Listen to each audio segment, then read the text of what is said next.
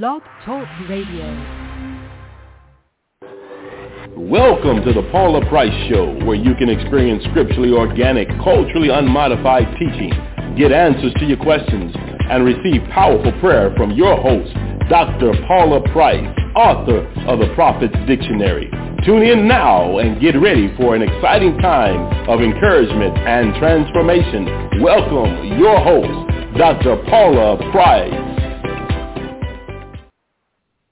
Listen, Paula Show, post-summit, post-Thanksgiving, we're back again. I tell you what, we've lived so much life in such a short amount of time. I think everybody's looked up and said, how is it December already?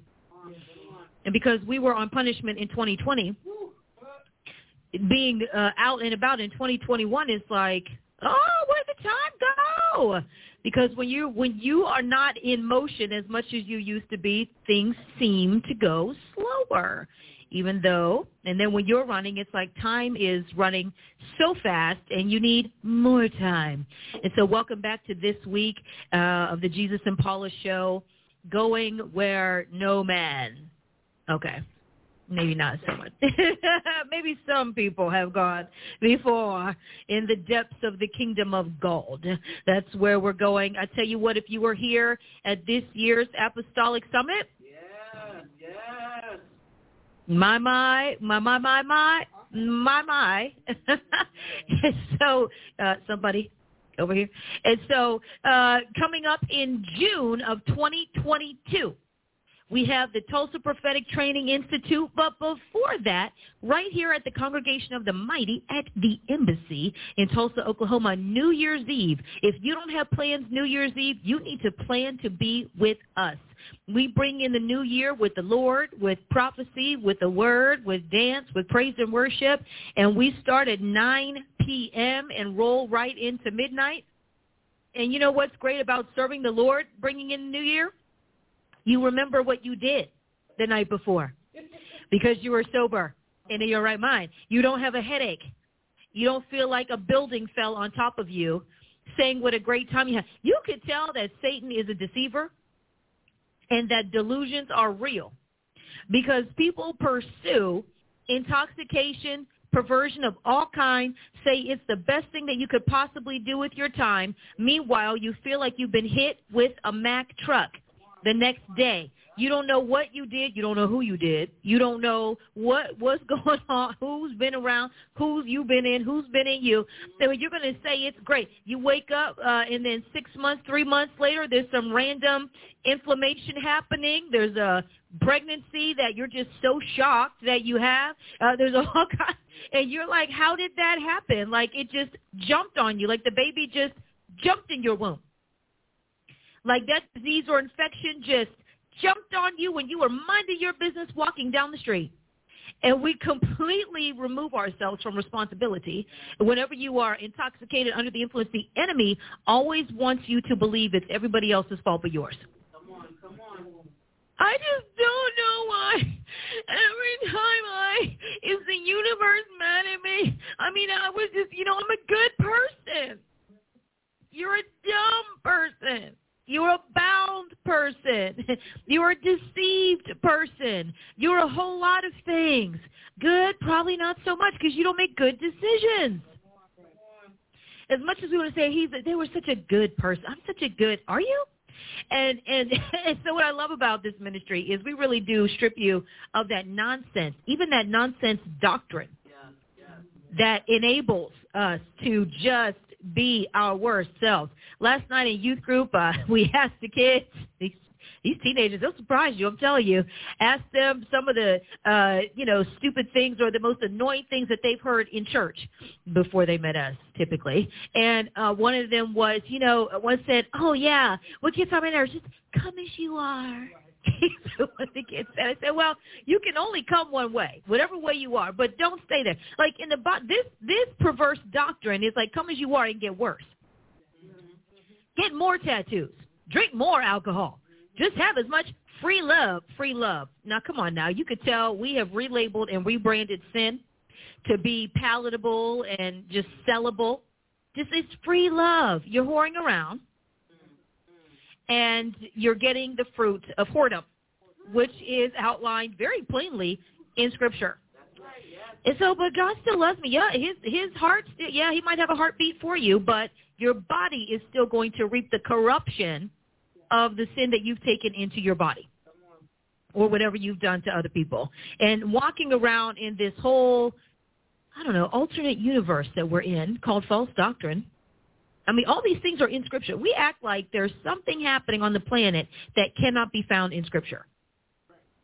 It's irrelevant. It's archaic. It's antiquated. It's just not, that can't help me. I need something that can help me right now. No, you want something to not condemn you, something to not correct you, something to not judge you for what you want to do. You want to do what you want to do and then find something written to back it up and say, yes, that's God. That's what you want to do. So we have the mangling of Scripture. We have these interpretations. I'm not even going to say translation. Interpretation of Scripture, misinterpretation, misapplication of Scripture that has just destroyed what Jesus came and died for, what this whole plan was all about. Oh, but here come the apostles and prophets. Because every time we get here on the planet, and this was the world in which Jesus came, even worse than, because there wasn't a residual Holy Ghost. There wasn't that kind of presence in the planet or restraint or him in people as of yet. And so we as apostles and prophets, apostolic Christians, we have got to bear down and understand this is it. This is why we're here. We've been coasting on the blessings of salvation for so long, just like we've been coasting on freedom in our country, to the point where we couldn't fathom another way of living. We couldn't fathom another way of things being the American dream. What do you mean I can't? I mean, what do you mean how can you say? So whenever we were hearing all this stuff about a shadow government and everything else, no, not here, not here. It's the same way in the body of Christ, shadow government all over the place. The shadow ecclesia, just running a sub-kingdom under the Lord's kingdom while everybody's preaching this gospel and doing this thing, and the people who are out there saying, that's the devil, that's not God. Oh, no. I mean, I've been with Dr. Price for 21 years. How many years did I hear, oh, you're just, of course, we know the, what's it called? Not the bad news, the doomsday, thank you. The doomsday prophecy. You're just doomsday. And then my favorite line, you're just jealous. You're just envious. You just wish it was you. You just wish all those things. There is nothing new under the sun. Any time when the prophets were trying to let people know God's mad. He's about to tear you up. Prophets prophesying, and I will bind you and drag you out of this country, and you will be enslaved to the gods of which you're playing the harlot to. And they prophesied. They tried to tell him, I'm telling you, God's coming. We're all about to be deported, arrested, bound by another deity, bound by the deity of another ruler. In our country, it was unfathomable to think that a U.S. president would endorse anything but Christianity. Unthinkable. Whether they believed it in private or not, who cares? You do all the holidays, you endorse, you have the Bible, you do whatever. And then here came. And then here's now. And then we have they chose new gods. Chose new gods. Then there was war at the gates. New gods, war at the gates. Do we see where we are? New gods in the United States, war in our gates. We have the retail warfare, our whole lives sitting on barges in the ports, war in those gates. We have the healthcare warfare, forcing people to get vaccinations, threatening people to get vaccinations, threatening all these things. We have domestic warfare. That hasn't changed at all. Increased on the street, the riots, tearing up, domestic violence, everything else, locking people in their homes, domestic violence going through the roof because the person that you could usually avoid, now you can't. And so they're whooping up on everybody in the house day and night. Well, there's war in the gates everywhere we turn. This is why we need this broadcast. This is why we need this show. This is why we need people like Dr. Paula Price and raising up people like us, like you, like me, who can come up in where we are and say, I can make a difference. I can make a change. I can make a change. I can make a difference. Do you know why? Because these things were brought in by people. Devils in people is what ushered this in. So Christ in me is going to be the hope of glory. That's what it's going to be. So Jesus in me is more powerful than devils in others. And see, we have to believe that. The psychological warfare has been, well, I don't know if because see, church has become weak. But that doesn't mean that Jesus is weak. And we equate Jesus being weak because his church is weak. Well, I don't know. Well, should we be involved in politics? Well, I don't know. The devil strikes back. When you talk about the devil strikes back, he's sitting up on thrones right now in places all over the place. Talking about he strikes back. He's taking ownership of things. We're kind of past that, and we now have to be striking back. Like on the Tuesday night broadcast, the offensive faith. Faith on the offense. We need to be offensive and not just defensive. Waiting for somebody to almost knock you out and then push back. Get a sword. Get a couple. Get some weapons of warfare and in the natural. It's about to go down. It's about to be something else. It is right now. We are there right now. Gone are the days of us thinking we have time. Oh, it's not that bad. It's not that bad. There was a time when there was maybe a few shows with some of this agenda. And now I opened up, I don't know which one of my apps, and they had the promo for the Christmas movie, all gay storyline with men. Typically now it's usually women with men. Interracial gay couple, of course. And so the whole storyline is now where it's typically the girl who's going to go home for Christmas and she has the pretend boyfriend so her parents don't get on her neck about why aren't you getting married. So it's the gay guy with his longtime gay friend pretending to be in love, going home with the family, and then when he's with the family, he meets this hottie gay guy. And then it's the same storyline, longtime best friend who's the black guy, and the family loved him. And I looked at my screen like this. I said, we're here. We're here. And now what? See, this is the now what and the plan what. This is what we're doing to push back. This is what we have to do. In a moment, we're going to play just a quick sneak peek of really the opener for season 2 of Taking It On with Paula Price, because it's in the pipeline, it's coming through, and in the month of December we'll have new episodes of Taking It On with Paula Price.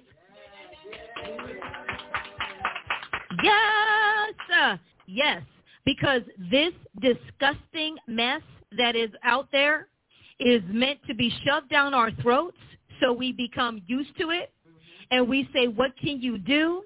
And I guess I have to watch it because what else is there? Because once you desensitize, because desensitizing is just a very subtle way of making you numb to it. Like profanity. You hear it enough, you actually stop hearing it.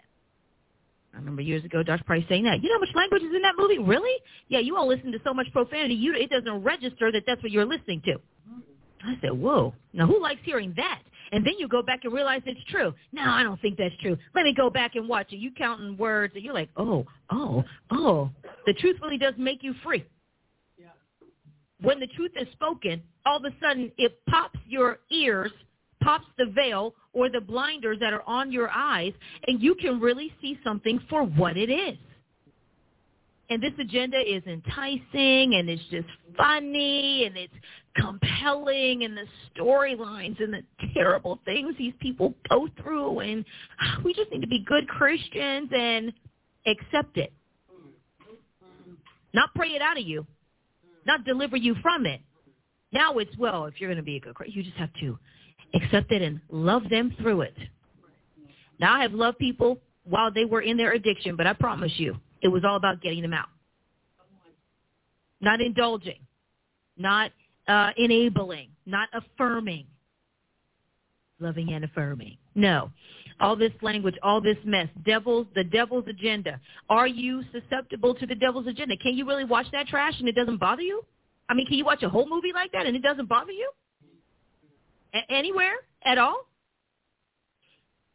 I'm back. So season 2 of Taking It On.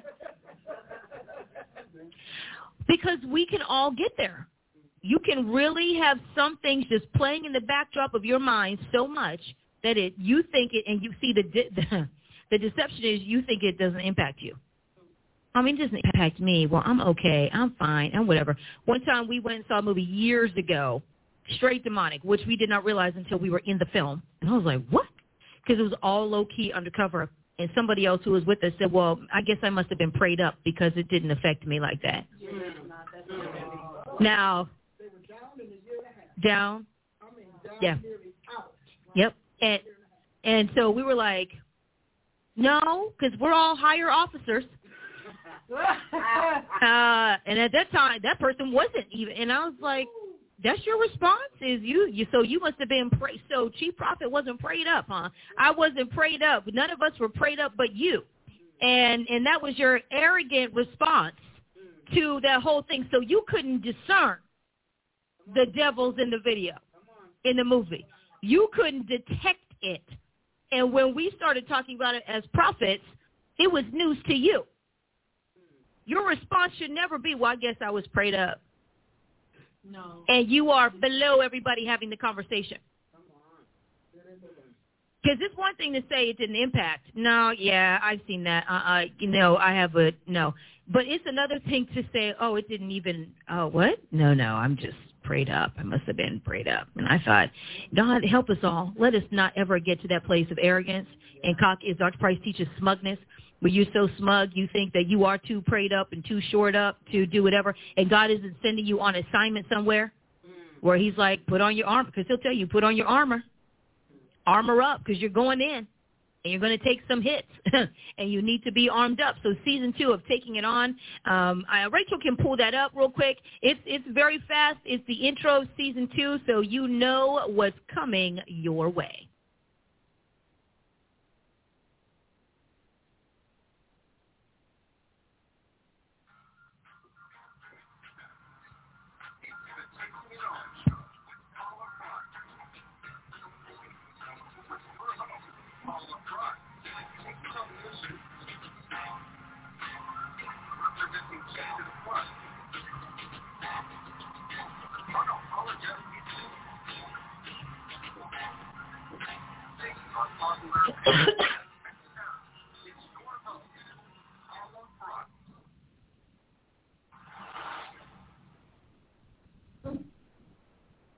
Okay, so you'll want to stay tuned at takingiton.com so you know when new episodes are rolling out. They're rolling out this month in December.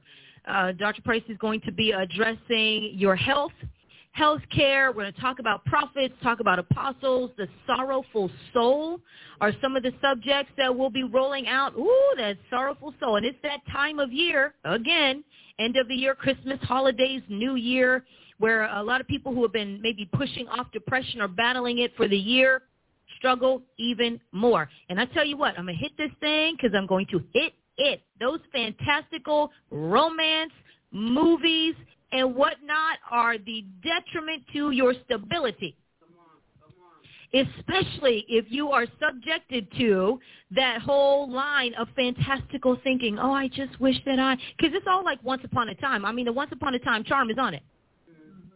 Oh, man. And so if you're somebody who is prone to just fantasizing and wanting to escape life, this is the worst time of year to engage and indulge in those types of shows, because you sit there and, I wish I had a little dog like that. Man, I wish I met a guy like that. I wish when I went into the hardware store, somebody looked like that and came up to help me and then changed my whole life and married me, and we lived at the foot of this amazing enchanted mountain. Well, I wish that I could have somebody just throw me a party like that. How come somebody won't propose to me like that out in the middle of Times Square and the whole world stops and everybody pulls out their phones and they go live and I'm the center of the world for 5 minutes. And then, you go viral. Man, I wish I had a 5-carat diamond ring. And then you're down the street. And then Christmas comes, goes, seasons come, go, and you are disappointed. You're dismayed. People ask you, are you okay? I'm fine. And we're looking at you and your eyes are far, far away. Far, far away. We can look at years ago, man, when we first met Dr. Price, she used to say, I'll know when you all have been delivered because the rose-colored glasses are going to fall off you. The stars are going to drop out of your eyes. and all of a sudden you'll look sober in your face. This is how people know when you're not quite with us. Like, hello, I'm fine, I'm here, even your tone is somewhere else. I'm good. So season 2 of Taking It On will continue to deliver us from ourselves. Also, at the Congregation of the Mighty, it is the first Saturday coming up of the month, and our men meet the first Saturday of the month. We're going to play you a quick promo of our men's meeting. If you're in Tulsa, in the Tulsa area, stop on by the embassy Saturday morning at 10 a.m.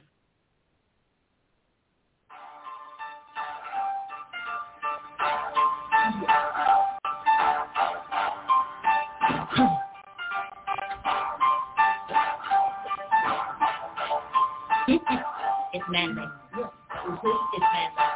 Well, the manly comes up.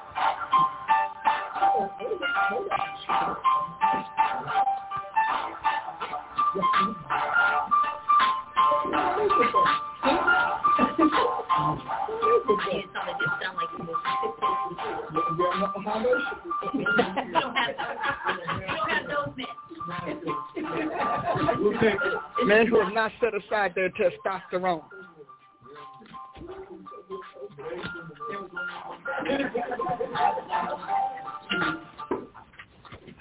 Okay, see, you hear that man's music, the manly music, so you understand what kind of men meet here. Sure they both. And what kind don't. Come on. I both said they so. So you can come in soft and sweet. You will leave a different, salty. He said you will leave salty. The men's men meet at the Congregation of the Mighty men of valor. All right. We always joke and say, can't nobody man you up like Dr. Price. She will make a man out of you. She's got more switches out of men's hips. Yes, Lord. And a lot more bending out of the wrist. Oh, yes. You know, artificial is artificial. Come on. Who you are. Come on. Ah. Come on. They took our bell. Oh, it's right there behind you. Oh, behind the thing. Okay. I got the couch. Listen, we got the reflex. We're like, oh.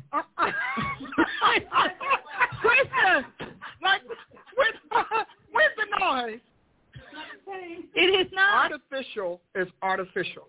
And in an era where we think genuineness, authentic, and wholesomeness or holism is the way to go, why are we being fed artificial genders? Come on. Artificial First of all, genders. I think that the word gender is a misnomer.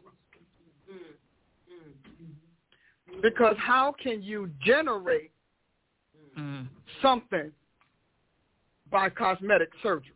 Come on. Or costume. You take away the cosmetics and you take away the costume. That's it. And you take away the artificial elements, we still got what God created on day 6. Say, what you do to your body will not do away with day 6. Let us make man in our image and according to our likeness. Y'all ain't heard me. Take away the costuming, take away the cosmetics, and then take away the copulation. You got nothing. You got nothing but a roommate. That's all you got is a roommate. Because I did my homework. See, you all, the fact is, which is what I'm going to talk about today, the fact is everything about this is artificial. Everything. Name something that's real about it other than their feelings and their tears. Yeah, but you don't understand. And trust me, I don't care how mean they get. I've been bullied since I was 8, so I don't bully well. I really don't. But truth is truth. You are not a male or female because of your body, which is why when you get paralyzed, your gender doesn't automatically change. If it was all about your body, you moving around, then the minute your body becomes dysfunctional, your gender should change to your preference, and it doesn't. And I keep saying that because I want us to get it, especially Christians. I mean, unsaved people, yeah, they can be anything. Come on. Because, you know, all have sinned and come short of the glory of God. All have sinned, all. But when you are supposed to be born again, which they are not, Because true born-again people will not fall into that. Because if you're truly born again, the Holy Ghost is like, I don't want to do that. How many of y'all had the Holy Ghost say, I don't want to do that? Mm-hmm. Or either he'll say something really confusing like, how long are we going to do this? You're like, we? Yeah. I didn't know we were doing that. I didn't know it was a we. But God said, whatever you join your body to in a sexual act, you join them to the Holy Ghost. Wow. So the Holy Ghost is like, I'm not doing that. Right. And he steps away. He's like, he'll warn you and whatever. But when he realizes that's what you want, he cuts you off. Yes. Apostasy is God amputating you.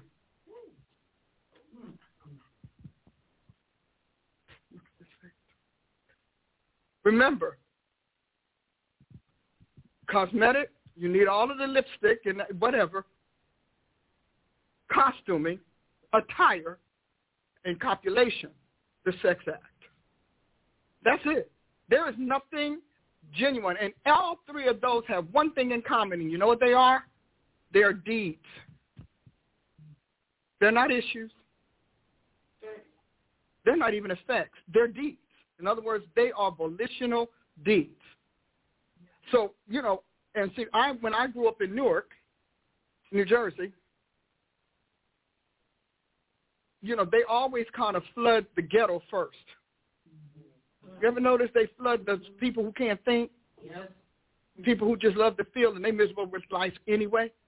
So when I grew up in Newark, New Jersey, they flooded. And I met many of them as they were making that turning that corner. And I really believed, like everybody else, that there was something internal, something genetic, something organic, not something performed. Nothing organic about it. I don't care what you see. I don't care what you see in the mirror. Because let me tell you something. The serial killer sees dead bodies in the mirror. We're not trying to legitimize that. That's right. The pedophile sees bunches of little kids, fresh bottoms for them to abuse. Yep. Nobody's trying. We've got problems with that. We got the thief sees the master thief. We think about the imposter can make you see anything you want. Mm-hmm. So even the visual is contrived. Right. And I know that. And in that, coming up in those eras, I crossed paths with a lot of homosexual people because, when Satan gets ready, he's like any other marketeer. When he gets ready to take over something, he floods the market with it. You flood the consciousness, and then you flood the market. Because when you flood the consciousness, you create the appetite. You watch. Think how many times you watch a commercial before you end up buying that. Okay? Think about how many times you watch a documentary on somebody whose family put them out because that they were gay. First of all, as far as I'm concerned, you cannot be gay and born again. That is a fact. That is a fact. Now, you can be gay and be churched. You can be gay and be religious. You can. You could be gay and a churchian. You can even be gay and a Christian. You cannot be gay as the elect. Christ in you, the hope of glory. And so when we think about it, and we act as if because they languages, which is why God gave me such a masterful gift of words. I have an amazing gift of words because we got to word out the overrolling and the overriding of this thing. So the masterful gift of words. But when you go back and trace it all the way back, it still comes down to sodomy. Mm-hmm. Yep. You can't change that. They don't tell you that the number one killer is rectal or anal cancer. Right. Number one. They don't want to tell you that because that kills the whole move. That's right. So, and if you're in a position where you just can't, like you can't help it, like the girls in the sex trade and all of that, that's one thing. Then God calls you a captive, not a complicitor. When you're out and you're on your own, that's a decision. And my favorite word, nobody has yet ever died from not having sex. Now, you could die from a lot of things. You can die from having too much sex before you die from not having any. Correct. We got people. Isn't it the truth? People die from too much sex.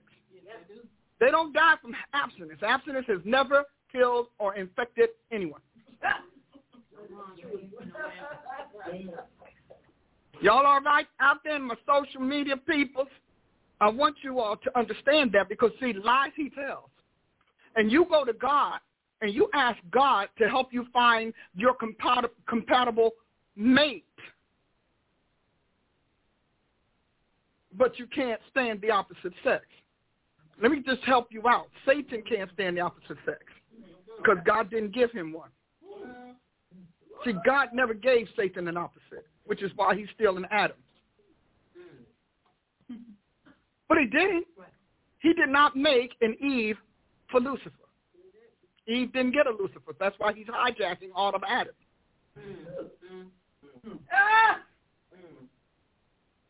Sometimes we need to come off of the Bible said and all of that and get down to the reality of what this actually is.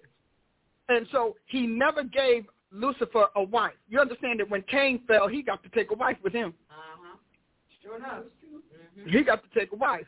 Adam got to take a wife. But did you notice, in reality, when homosexuality actually shows up, it's when the angels that left their first estate began descended on the planet.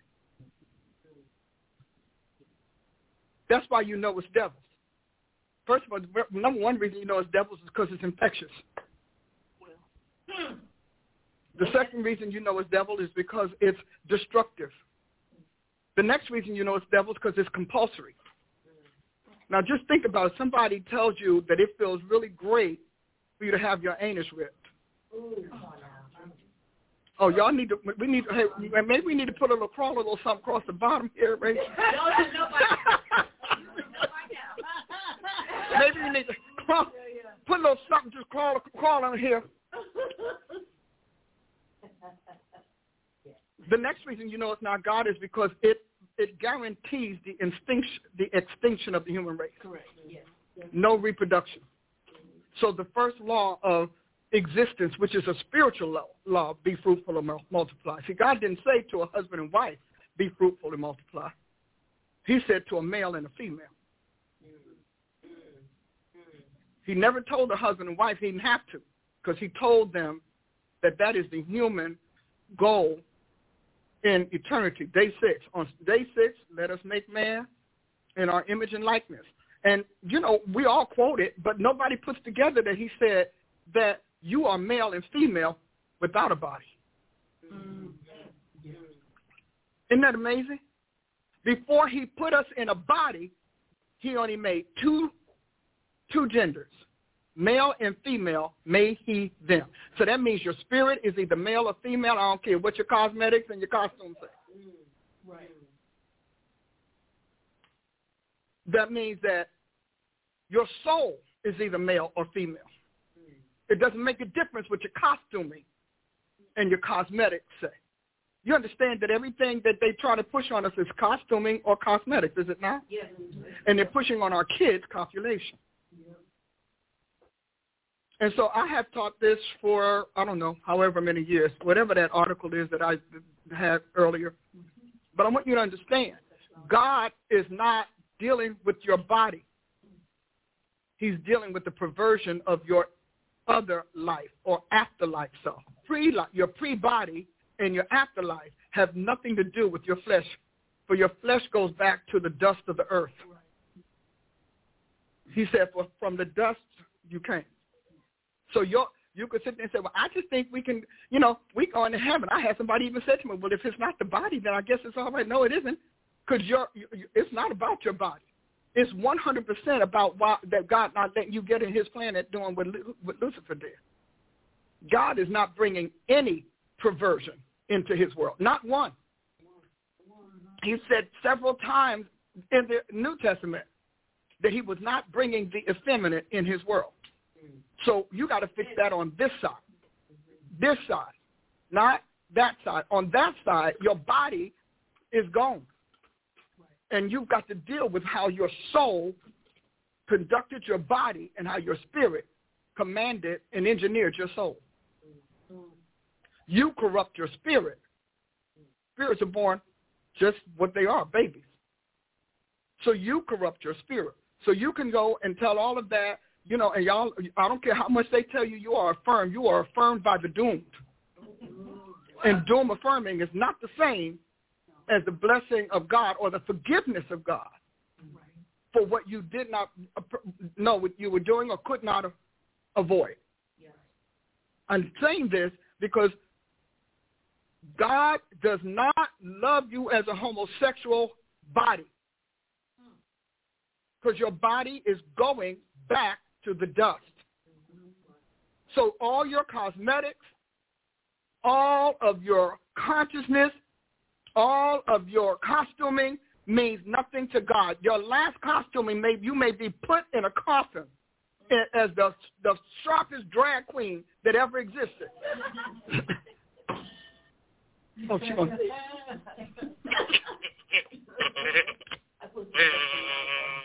Oh, good. So you can get the article. So you understand. See, that is the problem with being a churchian rather than being redeemed. Religion can change its rules any way it wants because it's, it's concocted by devils. So it can change any way it wants. When you read those 200 devils that descended to literally help Satan establish civilization according to his darkness in this world, they're all male. They don't have wives, which is why the only way they can have any pleasure before they stole wives and reproduced them is they had to have sodomy. They had to have sodomy for companionship. And they still are. I have laid hands. I promise you, I'm really have lived this. You know, I appreciate coming up to this. I laid hands on gay people, and I laid hands on one man that was like, I just can't help it. He's married. He was married at the time, and his wife was understanding. And I just want you to understand, a baby, no, I can't understand. How are you going to take that same object and put it in the back and the front? See, because that's nasty. I don't care what you say. So I'm going to need that. You might as well put it in the sink and put it in the ground. I'm going to get the same diseases. Okay, so Rachel, you're going to... If any of you are... Oh, my God. Get it up. Get it up. If any of you all are new to me, this is not normal. And if any of you are part of my very high thinking, high officials, etc., y'all need to forgive me, but I really am helping you out.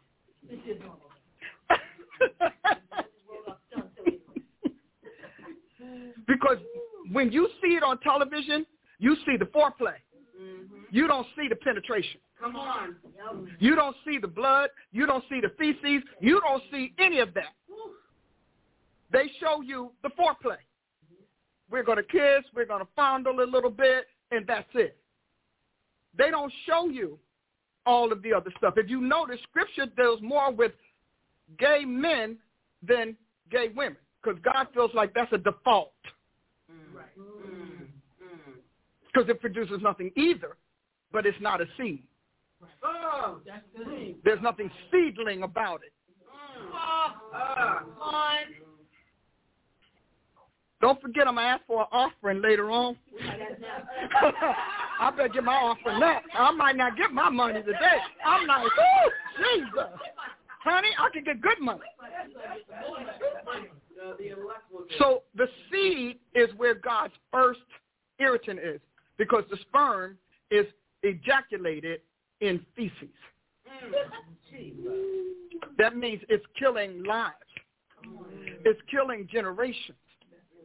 You know, when I talk about abortion, what do I always say? You may get rid of a being, but you've gotten rid of generations. Generations. You don't just because I don't want the baby. You don't just say I don't want the baby. You think that that's the end of it all. Well, I know I don't have to raise a kid, but that kid doesn't get an opportunity to make kids. You kill generations. That is huge. So when we say we got 60 million aborted children that are now becoming science materials, we can't estimate the billions of lives and generations that will never hit the planet. Likewise, homosexuality. That sperm will never get an opportunity to multiply itself after its own kind. It never will. I can't even imagine what God must feel like to see all of this rich life, sperm life, dumped in a sewer, because that's about the equivalent of it. Because we're arguing over the television glamour. We're arguing over tears. We're arguing over broken hearts, and we're arguing over frustrated sexual impulses and perverse satisfaction of those impulses. That is not what God is arguing over. God is arguing over the extinction of the human race. And Satan has been working on extinguishing the human race from the beginning. From Moses, let's kill all the Jews, all the Jewish babies, okay? And even probably long before that, all the way down to, teaching them how to abort their kids. The fallen angels taught people how to abort. At least that's what we understand from Enoch. He taught them, he gave them classes in aborting their babies. And so everything that we're holding our argument on is based on emotionality. It is not based on even justice. There's no justice for these kids. No justice whatever for these kids. And there's no justice for the pedophiles who keep looking for kids. There's no justice for them. There are nations existing today, that is their offering to visitors. Oh, yeah. Because Satan wants to get rid of Adam. Now, he almost made it with the first Adam. Then God had to go and send that last one. So the last Adam is the Lord from heaven. And so when you think about it, devils engineered and designed homosexuality. That is why devils, these people become mean. You see how mean they are? They're devils. Their devils are like, oh, no, I ain't going nowhere. They're mean. They're unjust. I mean, are they not? They're abusive. They're hostile. I meet very few of them that are calm, and they're calm until you hit that hot button, at which point the defender rises up. That's right. And that defender will lash out at you and everything else.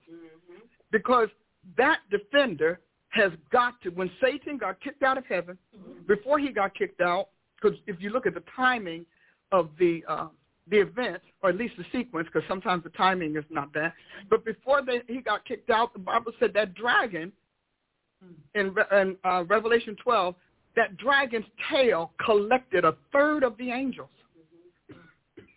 And it said he cast them down to earth. Now that's pretty deep. We haven't even gotten to the war. So he cast 1/3 of the angels down to the earth. When you read in the prophet's writings, I want to say, and one of you all will find it, Micah, where it talks about them saying that the head is the priest, but the tail is the prophet. So that tells me that he prophesied, he invented false prophecy. He prophesied to the citizenry and its population to get them to agree with him to rise up against God's, up to that point, heretofore, pristine and peaceful civilization. So he understands, Satan has already been judged. He's not going to get judged again. We have to understand this. He has been judged. He's judged as a king. He's judged as a sovereign. He's judged as a rebel. He's judged as a turncoat, a traitor, a fallen angel. And all of those are the tools of his trade. They are the weapons of his warfare. So he's already been judged. We're like, oh, yeah, but God's going to, even when they say he's going to crush the devil under your feet soon. Anybody ever figure out what the soon clock of God is? What is it? I mean, is it the S and the N? Is that? I don't know. I've been on soon duty and soon watch for decades. I'm still on soon watch. I was on soon watch this morning at 4:25. I'm still on soon watch. And you know, the hand doesn't really move like that. So God, you said it 10 years ago. Soon. That's what you get. The ticker says, hold fast to your confidence to the end. Wait in patience. Wait in faith. So soon can be a very long time. Paul was writing that to a new church, but he was writing it, but God was saying it in the mind of A, the nuclear church, and B, the generations to come. So for every generation is soon. Yeah. Hallelujah. Now, there are times that God will intermittently or incidentally crush Satan under your feet if he wants to stop an assault and attack. But this is the same God that had Paul said, I sought the Lord 3 times. 3 times. Paul is God's guy. He's God's go-to. All right? He said, but a thorn in the flesh was given to me to buffet me for the abundance of revelation that I had. Because remember, Paul's pride is through the roof. Remember, he's killing Christians, snatching them out their houses, traveling the countryside, etc., being the apostle of doom. And so he said, I sought the Lord. And some of us know this about God. We know God ain't going to fix something. You know, share they both. Bless his holy heart. We know I'm not doing, okay. And so he said, I sought the Lord 3 times. And the Lord says, my what? Is what? You know, this is up there with Simon, Simon, Satan has desired you, and I did not deny him. So I'm going to need Jesus. See? Okay. Access, no, have him. Job. You see my servant Job? I really like it. I mean, he is good. He's my guy. I mean, I really, really love Job. Okay? Me and Job, we have handled a lot of business together. We've, adjudicated a lot of. Job is a judge. He's my ex. Okay. Satan, does he love you for nothing? I bet you if you take his stuff, God didn't say no. He said, okay. Because if Satan said it to the Almighty at the meeting with all of the angels, everybody heard it. Oblige him to prove Job is what the Almighty has already deduced and assessed him to be. So God has these moments where he's not going to stop it. Remember, we talked, I believe, Sunday, that some test is to prove that you're God's best. Right. And so here we are. I sought the Lord 3 times, and he said, my grace. Now, that's how you know the hyper grace stuff is crazy. Because grace was not where Paul was. Torture. It's kind of having that beast thing that you can't move. That thing is constantly getting to you. And so Paul is in torture. He's in a torture chamber. I got to do this ministry. And think about it. Of all that Paul suffered, the thing that tortured him most was the thorn. The man has been stoned. He's been beaten. He's been arrested. He's been thrown in the dungeons of the dungeon. He's been starved. He has been, accused. He's been misjudged. Everything. And what is he asking God for? because he could make a direct correlation between whatever that thorn was. He said thorn in the flesh. So whatever that thorn was, and his revelation of Jesus Christ. And so I could imagine, like we do, God, how is this working for you? Do you faithful as I've been to you? I mean, I go here, I took this, I did this, and I'm revealing you, and you didn't stop this devil from buffeting me?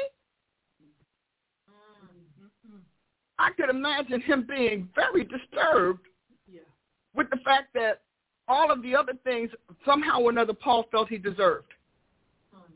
But somehow he needed Jesus to mitigate that thorn in the flesh. And we do that. See, that's minister's cry. We do that all the time. A lot of these people fell away from God because of what Paul went through. They got a thorn in the flesh. They only got the prick. They didn't even get the whole thorn. You know, I mean, a bee sting and a rose thorn are not the same. No. They're very different. Both penetrate the flesh. And so a lot of people walk away from God based on that. And even less.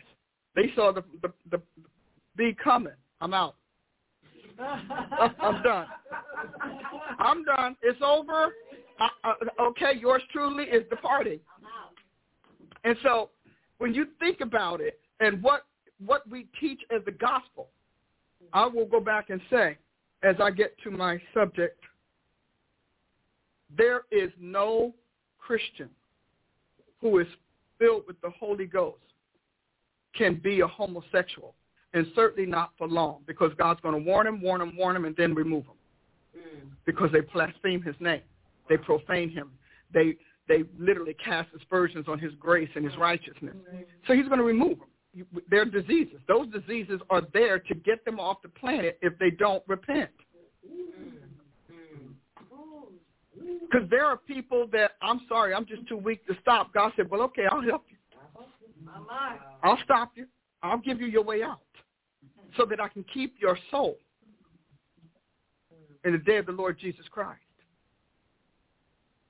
So they can tell you, I don't care what they say, and they can say, we don't believe the Bible. You believe somebody. You following the Quran. You following the Vedas. You're following the Avestas. You're following something. But I'm telling you that it is evident that when the body dies, it goes back to the dust. So all of that tens of thousands of dollars of surgery and cosmetic surgery you have means nothing. It makes you feel good. It doesn't change who you are. It changes how you appear. And it changes the comfort of your behaviors. That's all. You feel comfortable. And you got to stay around your folk. You know, but that's all right. We need to stay around ours. I'm a Shia. You know, I'm just saying.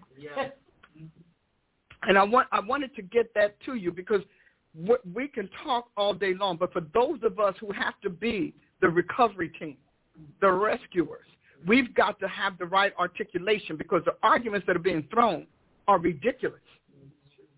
So, and if you notice, they know their arguments don't make sense, which is why they get angry.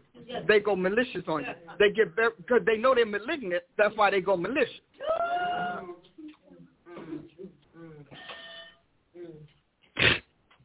Did you want your other bell, baby? Yes. Okay. Can't have it. For the weapons of our warfare are not carnal, but mighty through God for the what? And let's all get there because y'all be mumbling, carrying on. That's because we got too many different Bibles. That's what that is. We don't know what word we're saying because we got all of these fakeroo Bibles. So let's just go and read this. You know, I only have one argument with King James, and that is the fact that he hated women. So we walking around talking about we got the little man of the heart. No, we don't. We got the little women of the heart. I see my spirit. It does not come up a male. That's why I know this is a lie.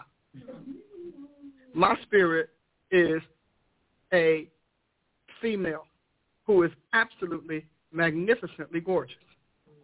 She radiates her own life, and we work together quite well. And when you get to that place in God where you're like Paul, you've met your spirit. He said, when you get together and gather together with my spirit, Ezekiel, my spirit went back to Jerusalem from Babylon. And so those who are not up close and tight with the Almighty, they'll tell you it's an allegory and it's symbolic. Spirit is a real being. And that girl, I cannot wait to me and her start working together, like becoming one, because she's amazing. Fearless as the day is on. Strengthened, direct, correct. And I was like, but God, I don't know if I should say this. He said, Paul said it. Paul talked about his spirit being distinct from his body all the time. And she controls the soul. So you all can stop having the hidden man of the heart. We are women. Your spirit is female, and if you're male, your spirit is male. Your spirit is the untainted, uncorrupted version of you. And I enjoy mine. I really do. I say, come on, girl, let's go head on. And let me tell you, when you get in, when I'm in sleeping at night, and you know the devil likes to come and get you when he thinks you're powerless, that girl stands up, and she's like a shield. Whoa. I said, oh, God, this is awesome. And this is in addition to the Holy Ghost. This thing that God did called redemption, not just salvation, redemption. I said, God, I really do. I really appreciate that girl. 2 Corinthians 10. And she, really does her job and on it.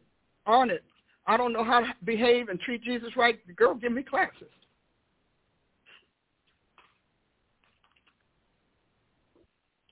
Isn't that wonderful to know? Yes. There is a hope in Jesus. See, when your spirit grows up, most people don't grow their spirit to that state. Right. So your spirit is still like a little toddler running around in your being, hanging on to the coattail of the Holy Ghost.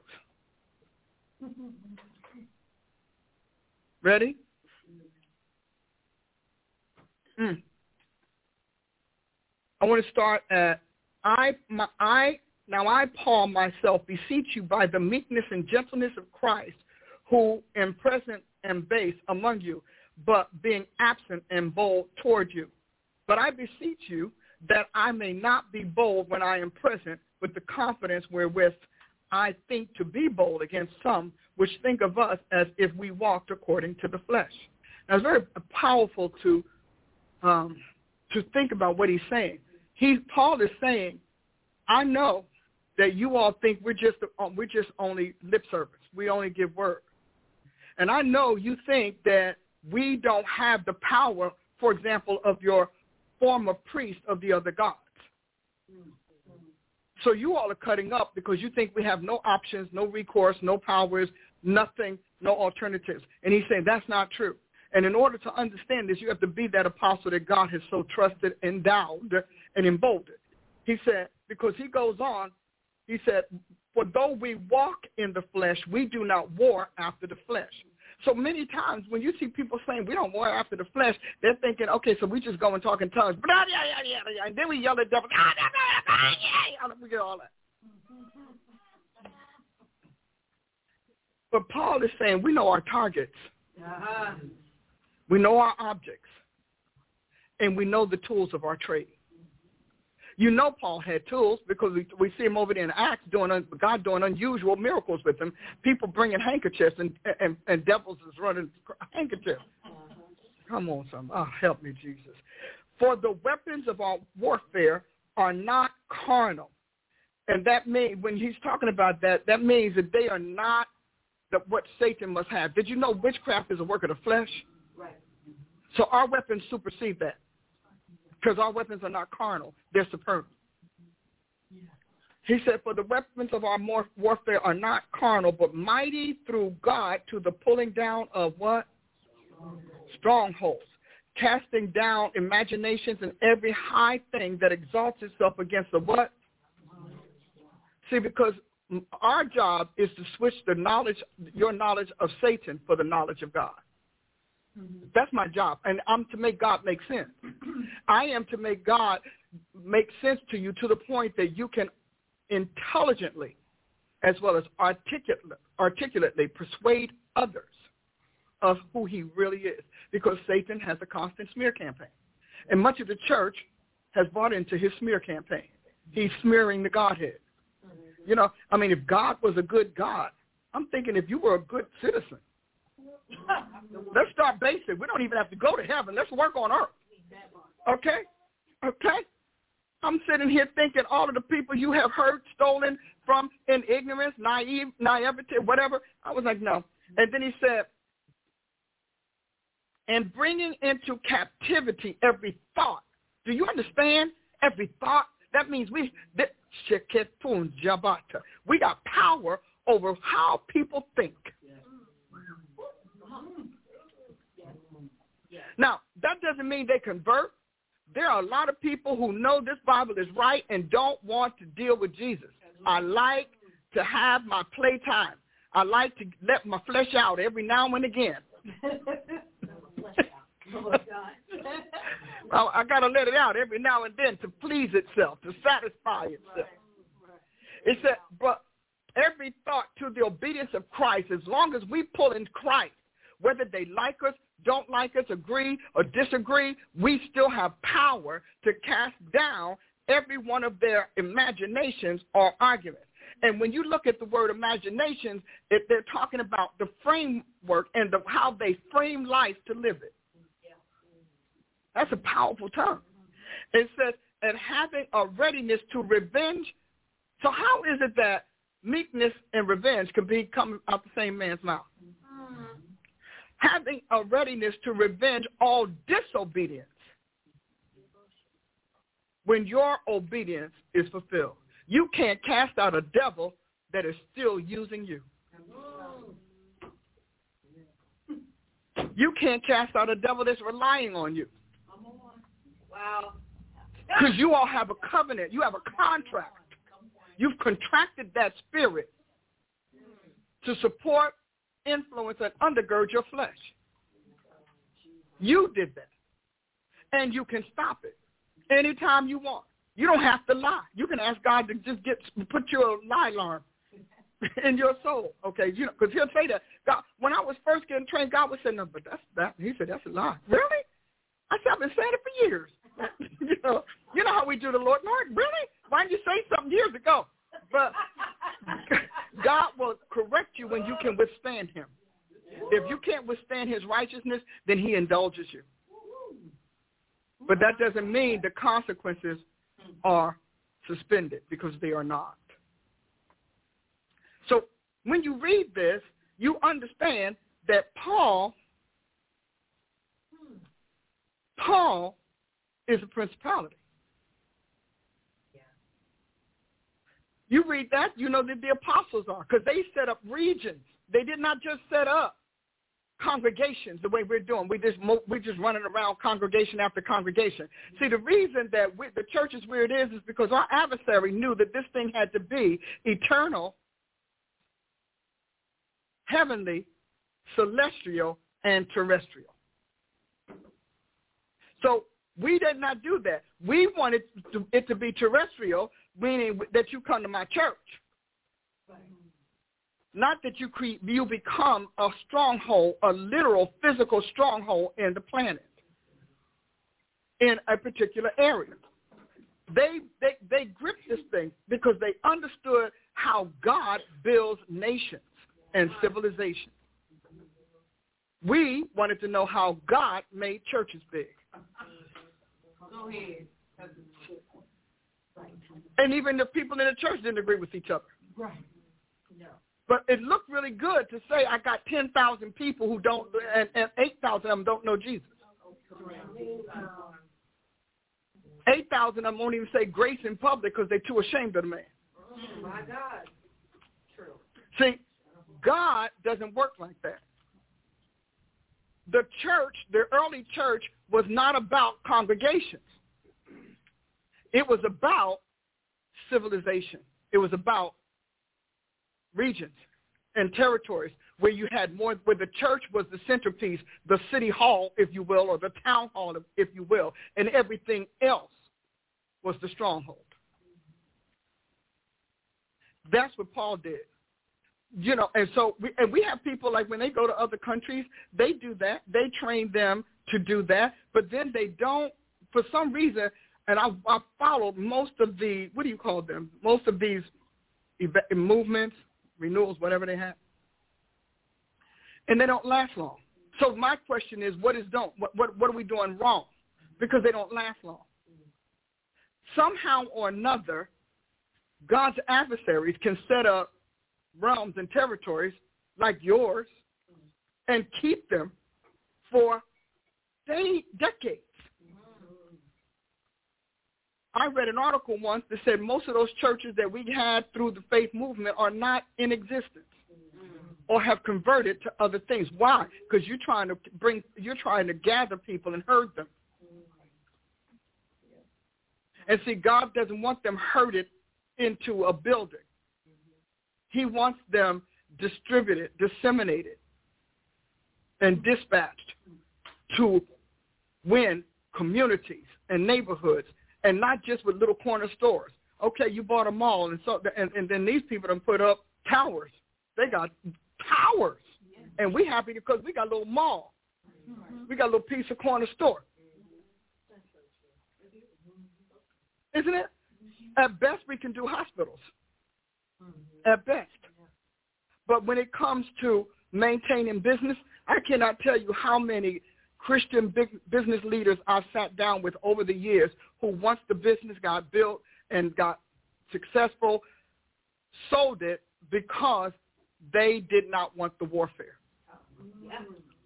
The weapons of my warfare are not carnal, but mighty through God for pulling down strongholds. Stronghold is the territory of a principality. And I've been talking about this. I've been on this subject for a while, and I want us to continue to walk through it because God told me, it wasn't last December before last, he told me that he was going to choose and supremely, because that's the word he used, supremely endow 2.5 million of his children to seat in the heavenly realm as the principalities of light, because he said, I'm clearing the heavens.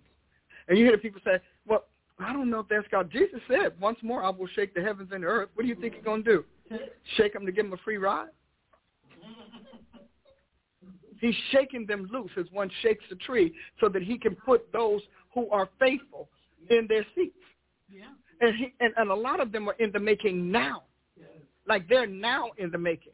You understand that once we lost Graham, Oral, Hagen, and all of those people, the more we lose that old guard, the more that we aren't ready to assume what they're doing, and we have to assume they chose the right successors if they chose one at all.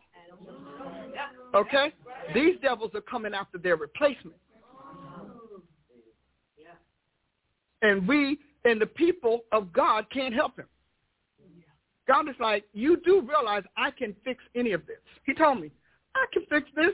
He said, read the Bible, me and my angels. You know, God sent an angel into the army. They went to sleep. Angel came in and killed everybody and enriched God's people.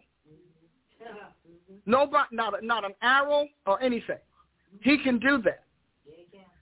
Deborah goes to war. Half of the male leaders didn't want to back her. Most of them. God didn't care. He sent an angel to wage war with her, for her, on her behalf. I know we don't realize that because people ask, well, who is you? You know, it gets me when I hear men say, well, we're the men. I'm like, you are. If I'm the God and I'm righteous and I'm doing what's right, then what is wrong with God's men? Come on. That's good. Come on. That means that the church is still sanctioning theological chauvinism or gender bias. I'll listen to you from the background. I'll be around the corner, down the street. But I want you to understand, see, me and God talked about, me and God talked about everything. Yes. Me and God talked about this. God and I can say it if you want me to be grammatically correct. But God and I talked about this. And you know what he said? He said the embarrassment will come when I tell them you cut off 50% of my workforce. Yeah. So they carry double the load because you gave them half the help. He said, so when I talk about rewards in heaven, you won't have one because I already know you're biased. I already know you don't care if I win or lose. I already know you don't care if I succeed or fail because you will not release my resources. You won't back anything that doesn't fit your gender. And he said, and in my heaven, we don't have that because everybody who makes it there is the wife, is the bride, is the leader. That's what he told me. He said, because if I say your works will follow, you think I'm going to bless your efforts. But where I could have won had you not been unfair to that woman, where I could have won had you not been biased, where I could have won where you had not put a man in place who was ill-equipped and unprepared over what would give me the victory. He said, if that's your attitude now, that's a soul issue. He said, I'm not going to respect that in my world because I'm not looking to lose. Come on. See, because they talk all of that stuff. And then tell you, well, you know, the Lord, the Bible said, no, the Bible didn't say that. And I'm going to tell you right now, go to my teaching on women in ministry. Yeah. See, I don't walk around with an identity complex because you have one. Yeah. And I don't care whether you're male or female, sister, saved or not. But God told me, he said, these men will serve my women. They wouldn't do it on earth to help them, help me, but they will serve my women in eternity because the women will have more works to their credit. Come on. Hey. Now, I don't often say this. What is it, right? Yeah. You know, we sitting here struggling with whatever. Well, not now, but we were on all the years, and all of these men sitting around the table talking about, yeah, but, you know, she need a man over. For what? I don't need a zipper. Why do I need a man over me when I need to have the brother and sister of the Lord working beside me? What is over me going to do? How is that going to help? But the fact is, God says it's a matter of poor judgment. Now, that's his words. He said, but it's a matter of poor judgment. He said, and biased thinking. And right now, I tolerate it because I have a bigger issue on the table and a greater agenda. He said, but when I'm handing out my rewards, I'm going to ask you about the sister so-and-so that you cheated. I'm going to ask you about the female apostle that you passed over. I'm going to ask you about the female prophets that you maligned. I'm going to ask you about all of the female works that you let die and help kill. Because you thought you were fighting them. But in effect, Satan was using your flesh and your bias to fight me. Because when you're on somebody's team and when you're on their side,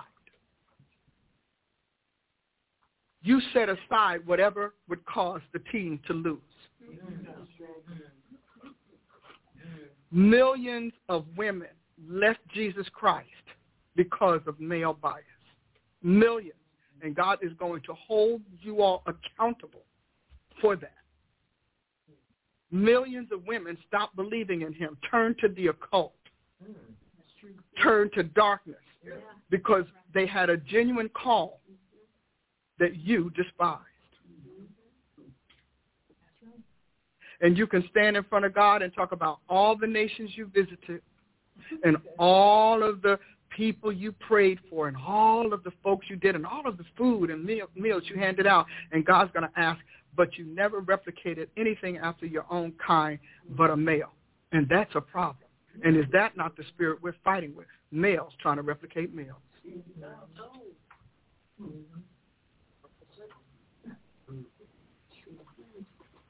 So you then, God is like, my daughters are crying on my altar for a break, a handout, a breakthrough, to pay rent in a little hole while you pass through and make your comments about women run this and that.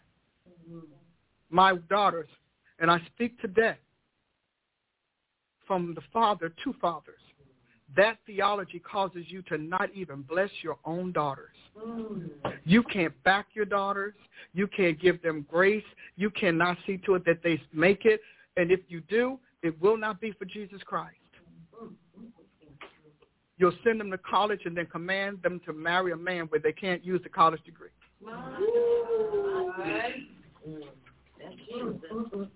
God said, I hold you fathers as much responsible for your daughters being out of place and out of purpose as I hold them. I've watched, I've listened to these things. Men, you got 400 mentees, 300 are women. They don't get invitations.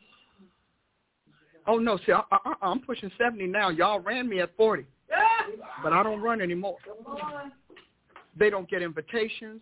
They get to be sent to the kitchen. They got to fry the chicken. They got to fix the this and fix the that, while you all have your deep theological discussions, the main of which is God using women. When Scripture said there's neither male nor female. This goes all the way back to Paul when he says in Philippians, could you help these women who are laboring with me in the truth? Could you help them? The apostle that did the most for women was Jesus' closest buddy, because you can't be close to Jesus and not love all his creation and care about his women. You'd rather see a woman run out of ministry because she's out of order and she's not with her husband and she's not with a man and she's not engaged. You'd rather see her fail even though she was succeeding in Christ. You'd rather see Jesus fail than have your theology crushed or discredited. My God. I asked God once, Amen. Like I said, I've been at this thing a long time, and at 40, I lived all of that. That's why I take care of my sheep. Yeah. I don't allow them to know, and I don't care if you're male or female. I fight for my own, but I know the con. I pressed. I thank God for giving me to a point that I can be a blessing to his daughters, because there was a time I couldn't.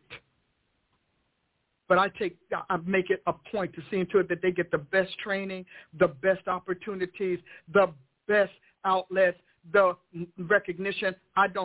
They don't go and people treat them terrible and I don't come back at them, because I do. I really do. Mm-hmm. And they'll tell you I will. No. Because I asked God, why me? Because I'm telling you, if you ask my parents before they died, they would have said I was the last likely choice to do this. I'm telling you, I have no idea why. But maybe it is my sense of justice. You can't tell God you're just and you're biased against your own female in your own church. You're putting men over women simply because they got a zipper. I'm telling you, I promise you, and I mean it, God said to me, but they're going to serve my women. And he said where they can't change and they can't back out. Because God is no respecter of persons, and he's a just God. And he said, your works will follow. Mm-hmm. So I'm telling you now, I don't know why, but I think because we're getting ready to have a major shift from God, a major shift in his hand, and God is like all hands on deck. I need everything I have doing what they are supposed to do. I cannot continue to work with 50% of my workforce, sideline, in menial stuff. What did he say? Martha and Mary.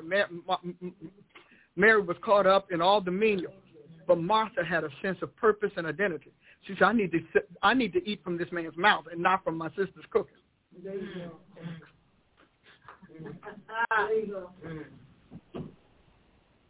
I pray, and I do pray, because I promise you, some of you all don't have a whole lot of time to fix this.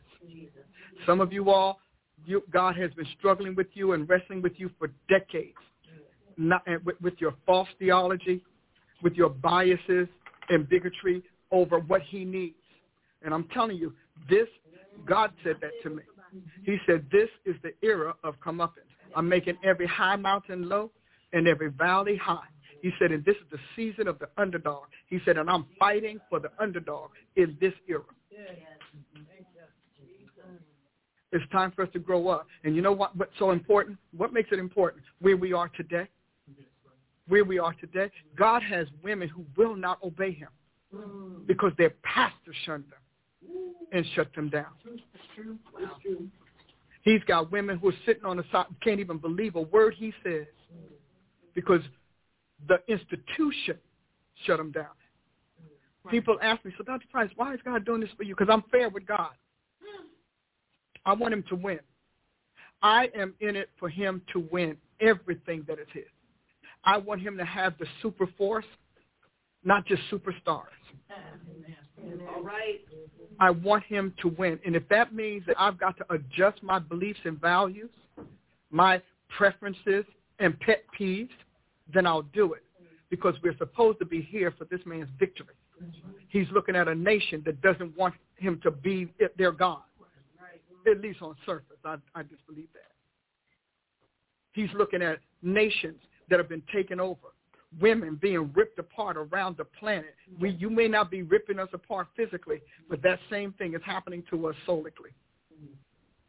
We are being decapitated. We are being amputated. That is happening. And if you think about it, and if you want to know, I'm going to give you a test. Can I give them a test? Yes. All right, I'm going to give a test. I'm going to give you a test. Litmus, axis, whatever. Straw test, call it one.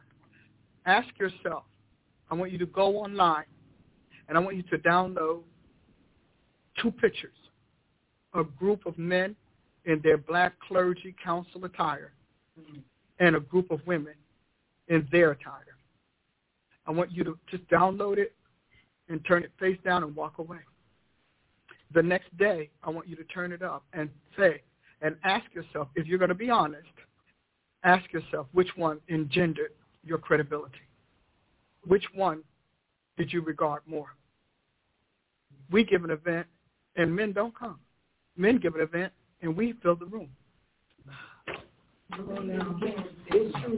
Women fill the room. Huh? Women fill the room. That's what I said. We give an event, women fill the room. You give an event, and we get maybe 10%, 20%. Why? Theological conditioning. Doctrinal conditioning. If a woman gets a promotion, if a man gets a promotion, we got to roll out the red carpet and the barrel. You have this, you know, it's been years, and a lot of women have not said anything. But see, no male, I'm talking about in terms of my ministry journey, no male helped my journey. I had those who helped me do this, like I blessed the men that helped me do this building. That's the first time. But it wasn't churchmen. There was only one church man. No other. Not another one. And when I pray for their business because, you know, I got power with God. I pray for them to make so much money that their kids are going to be thanking me. But all this time, my battle, the fighting, the lying, the cheating, the stealing, the discrediting, those were my Christian brothers. The ostracizing, alienation. Now, I'm going to tell you the truth. I'm a fighter. I've been a fighter all my days. So, as far as I was concerned, I'm going to make it to see the best of y'all going. Yes, I did. And I have. I told I'm going to be around to see the best of y'all going. You know why? Because I committed myself to being God's best. So I did, and I committed myself to being fair to the people he called. I don't have destiny bias. So I think this bias, this destiny is more important than that destiny. If God wants to use them, then I'm going to use them. If they cut up, I'm going to cut them loose. That's me. I don't waste time with those who are still wondering. You have to know. Well, the truth, you have to know that you know. But all of that, and still with all of that, God proved to a whole lot of folk that he called me and that he anointed me. He that anointed and appointed me is God. And I have this ministry because of Jesus Christ. Now, do I have wonderful brothers in the Lord? Yes, I do. I do. Not a lot, but yes, I do. And I pray for them and cover them and whatever. And you know what they all know? They all know that this was a hellish road for me. They do. And they tell me, God sent me to you because I know this was a hellish road. And what am I going to do with their blessings? And what am I going to do with these opportunities? I'm going to do as much as I can to correct and course correct and balance the ship. People meet my females and they're stunned because they're like, wow, but y'all are strong. Right, because God is strong. How you going to be weak with a strong God? You know, sitting there talking about how almighty Jesus is, and you chattering your teeth because you have to take a mic.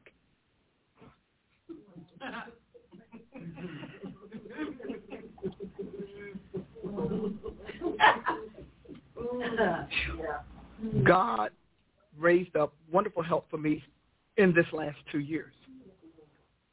But up until 2 years ago, that was not the case. I can't even tell you how many men I sat there and asked them for help, and they rebuked me for being in love with poverty. They actually told me, you're broke because you love poverty. What? Now, I want you to hear how stupid it can get for us. I asked another man if he would help me and let me know, I'm sorry, but I just don't invest like that in women. I'm paraphrasing because it was longer and meaner. Much.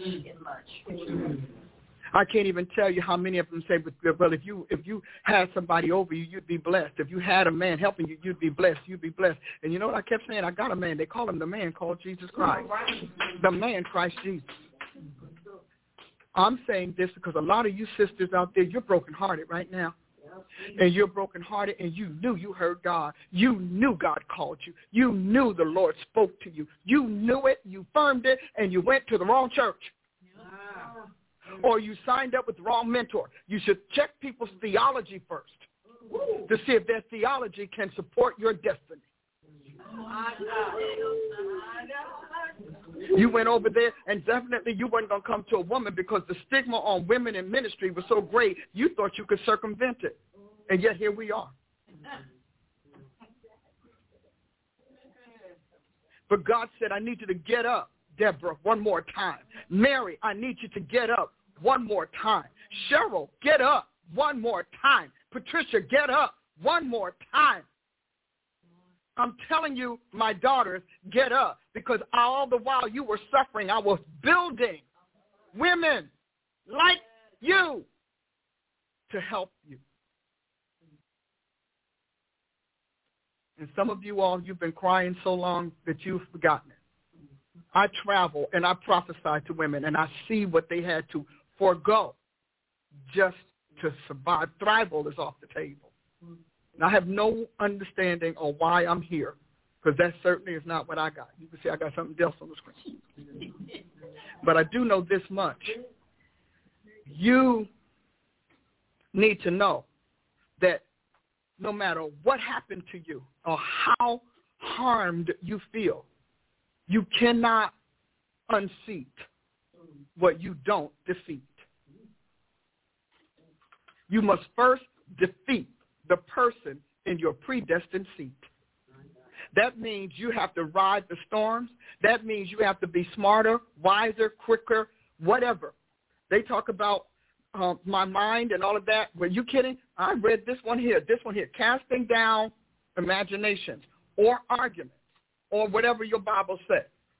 And every high thing, that was my goal. That drove me every time I thought about it. I would say, I got the mind of Christ. I'm going to go toe-to-toe. I'm going to go head-to-head. And you know why? Because I do believe that greater is he that is in me than he that is in the world. And I felt like if God wanted to crush my flesh, then it needed to be crushed. If he wanted to let me know what humiliation feels like, I needed to know. If he wanted me to know what it is to have to fall and get up and fall and get up and get pushed down, knocked down and get up again and again and again, that's because I needed it. And you know why? Because I was not going to be a local on-the-corner minister. I was called to be a stronghold. I was called to be a principality, and I'm clear on that. I'm called to be a sovereign because God is looking for these people down here. You're doing a great job. Don't give up. We're standing with you. Hallelujah. That's good. But God's problem is principalities. God's problem is strongholds. God's problem is devils. God's problem is devil seed. God's problem is witchcraft in high places. See, that's God's problem. He doesn't need witchcraft in high places. He needs us as his witnesses. I'm telling you. So I'm not going to change. I hope you do. I hope some of you all hear me today and realize it's time to get up off the floor and time to stop hiding out in your prayer closet. It's time for you to put on your battle gear. We like to talk about Ephesians 6, but we want to war in the closet with stickies on the wall. Okay, you got the sticky weapon.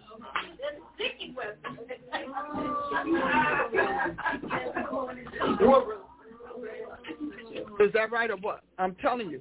But here is what I want you to get. I'm like, after you prayed, and most times you prayed till you went to sleep. Then you had a vision. You prayed over the vision. You woke up again, and you still are not ready to face off with God's issues. His issue is that devils have unseated his son and his son's seed. His son's offspring. Now, this is powerful stuff. But I'm only going to focus on Ephesians 3:10 because that's the second thing that got me. I'm telling you, this man. And Paul lays out how he and Jesus got together, what Jesus dispensed to him, and why he was given it to Paul, and why Paul had to go to the Gentiles. So Paul is laying it out. And he said, I love this. I really do. When I look at this here, he said, I made a minister according to the gift of grace of God that's working in him. And then he goes on to talk about he's the least of all the saints, but his job is to make us. That's why I can do this today. Make us know the unsearchable riches of Christ and to know the fellowship of the mystery, which from the beginning of the world had been hid in God who created all things by Jesus Christ. You got devils walking around here saying they're creators. I'm like, but you're late. You're late. And so my statement is 10. To the intent that now unto the principalities and powers in the heavenlies might be known by the church the manifold wisdom of God according to the eternal purpose which he purposed in Christ Jesus our Lord. To the intent. See, that 3:10 answers all of the reasons why we have church. All of the reasons why Jesus Christ incarnated and came to the planet. Right there. To the intent. When you think about to the intent, I love that phrase. Because I need you to recognize what God is doing and why he's doing it the way he's doing it. To the intent. In Ephesians 3:10, I'd like you to hear what he's saying there. To the intent that said this objective that we're talking about is not just earthly, mortal, or human. On the principalities and powers in the heavenly places, or places is added, might be known by the church. I keep thinking that. Now, it was not the Kuriakon. It's by the ecclesia. The ecclesia of God is supposed to do two things, interact and work with God's heavenly powers and manifest God's wisdom to them. Now, I want you to think on that thought. Just a moment. Just think on it's almost a ludicrous statement, isn't it? The church, the ecclesia, is supposed to manifest, okay, or make known to the invisible powers in the heavenly places. Does anybody hear that? Heavenly, we're talking. Come on. I wish. Think about it. They're talking about the diversity, the variety. So what we do on earth speaks to God's invisible powers in heavenly places. And we're not talking about the spiritual hosts of wickedness or anything like that. We're saying that this is a group of principalities and powers who clearly did not believe God could pull it off. Come on. Mm-hmm. That clearly could not fathom that Jesus Christ would be so reproduced that we would outmanage, outwit, or at least out-knowledge them. And so God has a whole group of spiritual leaders, arche, from the archon, who empowers, which is authority. So he said spiritual chiefs and powers or authorities in the heavenly places. Do you realize that we got into this mess with them in the heavenly places? Right. Oh, see, somebody's not kidding.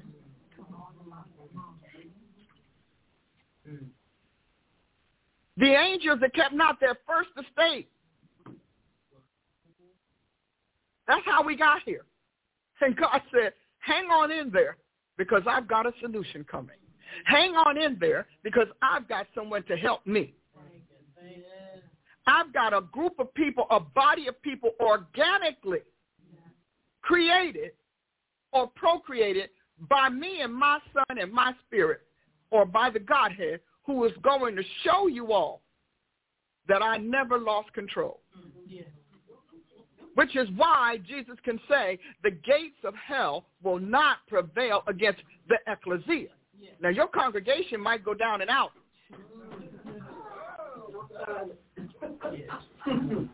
But the ecclesia that is organically geneticized by the Holy Ghost, they somehow or another, we relate to them. And maybe they're taking a lesson from us. I don't know.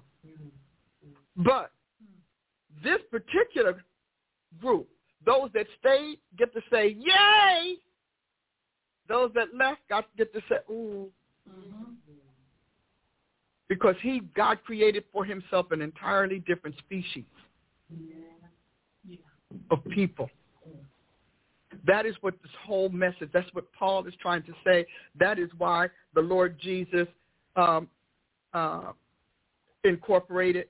And so because he wanted because this invisible world, this unseeable world, had to be corrected and also rewarded as much as us who are in clay. To the intent, the sense is that it was with this design, or that this was the purpose for which all things were made. One grand purpose in creation of the universe was that the wisdom of God might be clearly shown by the church, not just to the church. We are the vessel of wisdom. We are the entity of wisdom. We are the wisdom class species of the Almighty. We are wisdom class. Wow. You know, that's important because and y'all, you should see my prophets over here in the corner. Did you want to say it, baby? See, we're the wisdom class. We are Proverbs 8:22-24. We are Lady Wisdom, the wife of Christ. Bring it back around to the primordial. So, to the intent, okay, it was not enough to invent it by the formation of the sun and stars. In other words, God's handiwork wasn't it. It had to be God's creation, God's procreation of himself, God's reproduction. Because all wisdom, the treasures of wisdom and knowledge are hid in Jesus Christ. So we were in Christ. It was in Christ. We're all running around in Jesus together. It was not enough to show it by the creation of intelligent beings, the formation of immortal minds on earth, and the various ranks of the angelic world. There were views of the divine character which could be obtained only in connection with the redemption of the world. Hence, the universe was created and man was made upon the earth, not merely to illustrate the divine perfections of the work of creation, but in still more illustrious manner, the work of redemption. Because redemption, see, when Adam was made, the plan of redemption was already in work. God, there was no way that God didn't know that Adam was going to do what he did. It's just impossible, okay? And so when you think about the principalities, rulers, powers, authorities in heavenly places, we only talk about those that we got to pray down, you know? We don't talk about the fact that God uses principalities over and over again because that is the offspring of a sovereign.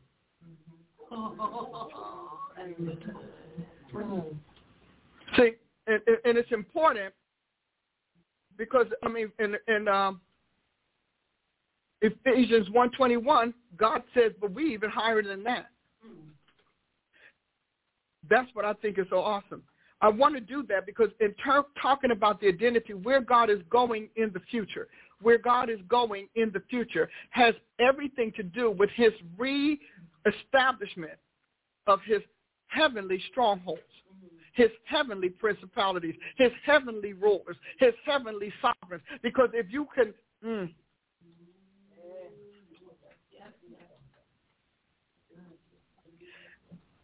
We don't include Jesus' taking captivity captive. We don't include his effect on the heavenly populations and heavenly civilizations that were empowering the abuse of humanity on the earth. Now, in mythology, they talk about the era where the gods ruled and carrying on, and then they say that that's over. No, but it can't be over. Gods don't die. The ones that are dead are dead. So as much as they keep saying man is his own God and his own destiny, that's just Satan's lie. That's him trying to, attract flesh to occupy. And he said, because Jesus, which he wrought in Jesus Christ, Ephesians 1:20, when he raised him from the dead and set him at his own right hand in the heavenly places, or in heaven, far above all principality and power and might and dominion and every name that is named, not only in this world, but also in that which is to come, and has put all things under his feet, and gave him to be the head over all things to the church. See, which is his body. To the church, to the ecclesia, which is his body.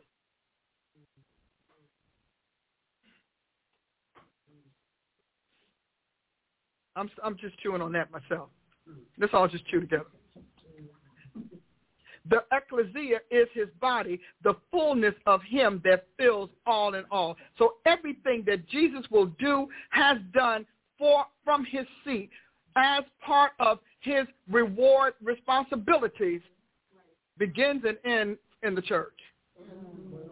So witches can talk about we done with the church. That's not true. We're not going anywhere. And you ought to pray that we're still here, because the Holy Ghost is restraining everything and giving you all the privilege of being deceived and deluded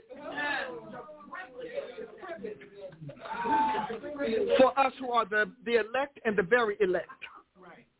See, because the ecclesia is the elect, because elect is in the various words of the ecclesia. We should be in government. We're supposed to be in government. We're supposed to rule government. That is the will of God concerning us. We are to bring the light of the world to bear on the darkness of the earth. We are to bring the righteousness of God to bear on the sin. Jesus Christ, it says the government will be upon his shoulders because he is the lawgiver. So we're not just going to be wonderful people running around the church talking about Jesus is love. Jesus loves you. Did you know? Yes, that's good. That's good, but do you really care? Because you can't really care about Jesus loving you until he sheds his love abroad in your heart. Are we all right? Yeah. Because I need us to understand, this is not something that I'm playing with. I'm telling you, we are not only organicizing it, we are cellulating it and actionizing it. And we're doing it because God is a person. Jesus has a literal body. It's not made like ours. And if they could, in any stretch of imagination, if they could, autopsy him, they would. That's one of the reasons why God didn't leave him in the ground. Well, among other reasons. So here we are, thing we did. Everything he did, God did with this in mind. I want to say this because we should know why he's doing what he's doing. God is giving his children his identity. He's re-identifying his offspring. He's defining his seed because Satan has miscegenated it. And it's so miscegenated that we don't know who a Christian is. We talked about that Sunday. People thinking that just because somebody's doing good work and good deeds that they're Christian or that they're a seed of Christ. Because I'm going to use the word seed of Christ more often. I'm going to use the word elect more often so we can distinguish those who are churched or who have been conditioned or brainwashed by institutional Christian doctrine. And so he's saying to us, Jesus was sent. I just really love this. And having Colossians 1:20, and having made peace through the blood of his cross, by him to reconcile all things. Now, I want you to hear this because this goes with Ephesians 3:10. To reconcile all things unto himself. By him who? The Godhead. Okay. Because see, this what I'm about to read is the first class I got from God on who Jesus really is. It's the very first class that I got with understanding. And it's Colossians 1:15, which is important. Well, you know, when you read it, and you should read Colossians chapter 1, it's almost like a Bible study by itself. Just, you know. And so he said, but we give thanks, this is 1:3, to God and the Father of our Lord Jesus Christ, praying always for you, since we heard of your faith in Christ Jesus and of the love which you have to all the saints. For the hope which is laid up for you in heaven. You need to make a note of that. There is a hope laid up for me in heaven, whereof ye heard before in the word of the truth of the gospel. See, Paul always had those qualifiers. The truth of the gospel. You have to start reading these things with recognizing the qualifiers because they're there for a reason. Verse 6, which is come unto you as it is in all the world, and brings forth fruit as it does also in you, since the day you heard of it and knew the grace of God is a qualifier in truth. Now, when you say in truth, just for the record, just think back to John 14:6. I am the truth, and life. So truth is a being. The being has a body, and we are that body. For the church is the pillar and ground of the, okay. He said, you also learned of Epaphras, our dear fellow servant, who is for you a faithful minister of Christ, who also declared to us your love in the Spirit. For this cause, we also do not cease to pray for you. But I'm going to jump down because he defines this prayer.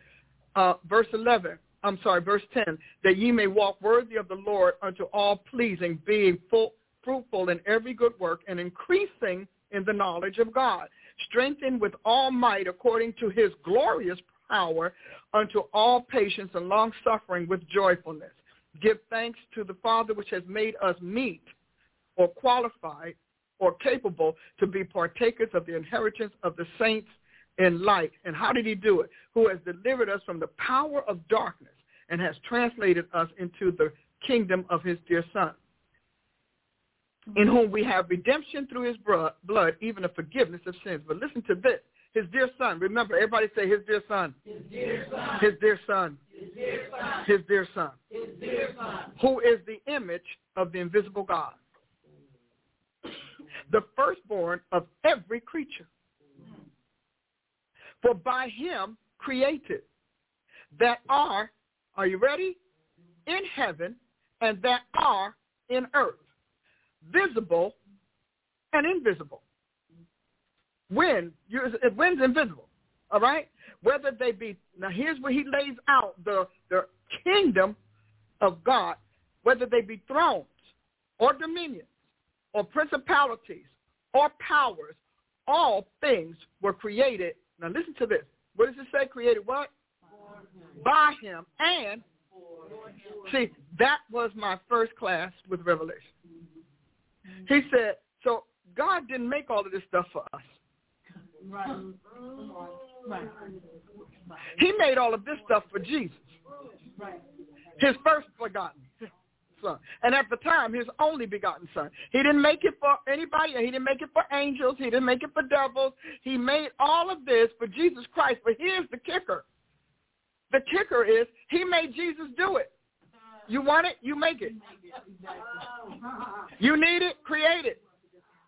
He's making, God and Jesus are making things, and I would venture they're doing it as a team thing, and God is saying, but this is for you. This is yours. This is yours. But everything God did, everything he put his hands to, he did by Jesus and for Jesus. And it's unfortunate that this man has this church today who could care less about this man's inheritance, which is why he could give the parable coming to the planet and coming to the vineyard, and they don't want to give him his money. And lastly, he sent his son, and they killed the son. So God had already lived this. So, and it says, now look at the rest of it. And he is what? Before all things. So there was God the Father, God the Son, God the Holy Spirit, for however long it was, similar to the fact that it was God and Adam alone. Okay? So Jesus is before everything that God made. Everything. The first thing God did was reproduce himself. Yeah. I wish, oh my God, I'm trying. He said, he is before all things, and by him all things consist. And he is the head of the body, the church. Huh? He is the head of the body, the church. And I need you to recognize that he's not just talking about a mass. He's talking about, according to Paul in 1 Corinthians 12, a fully functioning, anatomical, physiological, biological being, body. And we are the organs and the members thereof. He said it was a mystery. I mean, he didn't mislead us. It's mysterious. Okay, and he is the head of the body, the church, who is the beginning, the firstborn from the dead. So Jesus had to be born again in hell. And all of those who died in faith in him had to be born again in hell. What makes you think you don't need to be born again on earth? That in all things, in all, he may have the preeminence. For it pleased the Father that in him should all fullness dwell, having made peace. See, you understand, chaos obviously prevailed for him to keep saying he made peace through the blood of his cross. Now, how can his blood, oh, come on, somebody. Anyway, I don't have time to mess with that because I'm running out of time today, okay? Having made peace through his blood, through the blood of his cross by him to reconcile all things unto himself, because it was all in him. It all originated in him. By him, I say, whether they are things in earth or things in heaven.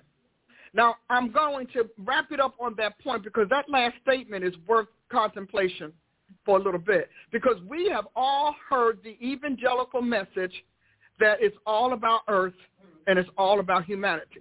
Right. This passage belies all of that,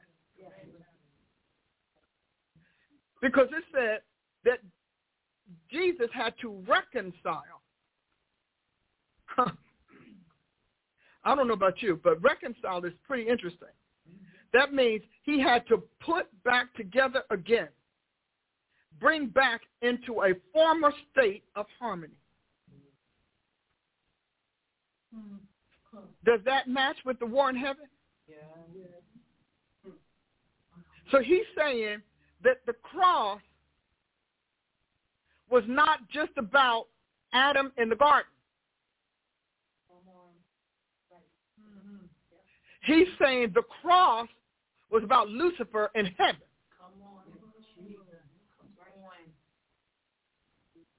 So the shatter, the fragmentation, I said, well, you know, kind of reminds you of what they illustrate as the Big Bang Theory. When Lucifer cut up, the bang shattered everything.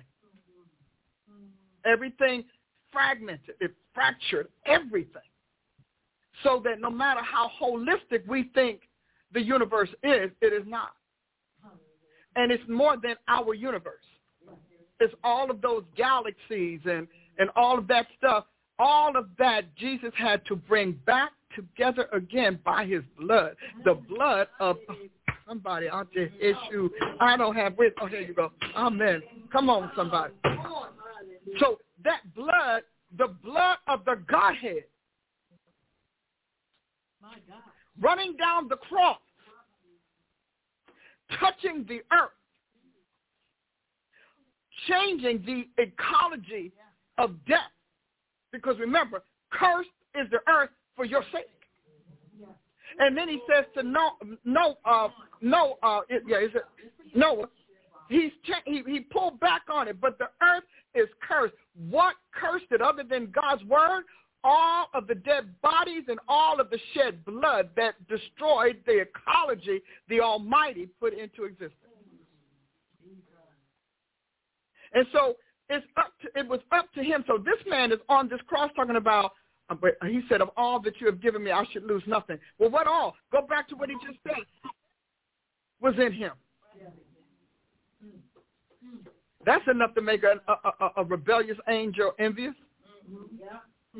Everything is in him. And then he turns around and he says, and everything that's in me is in you. In cell form.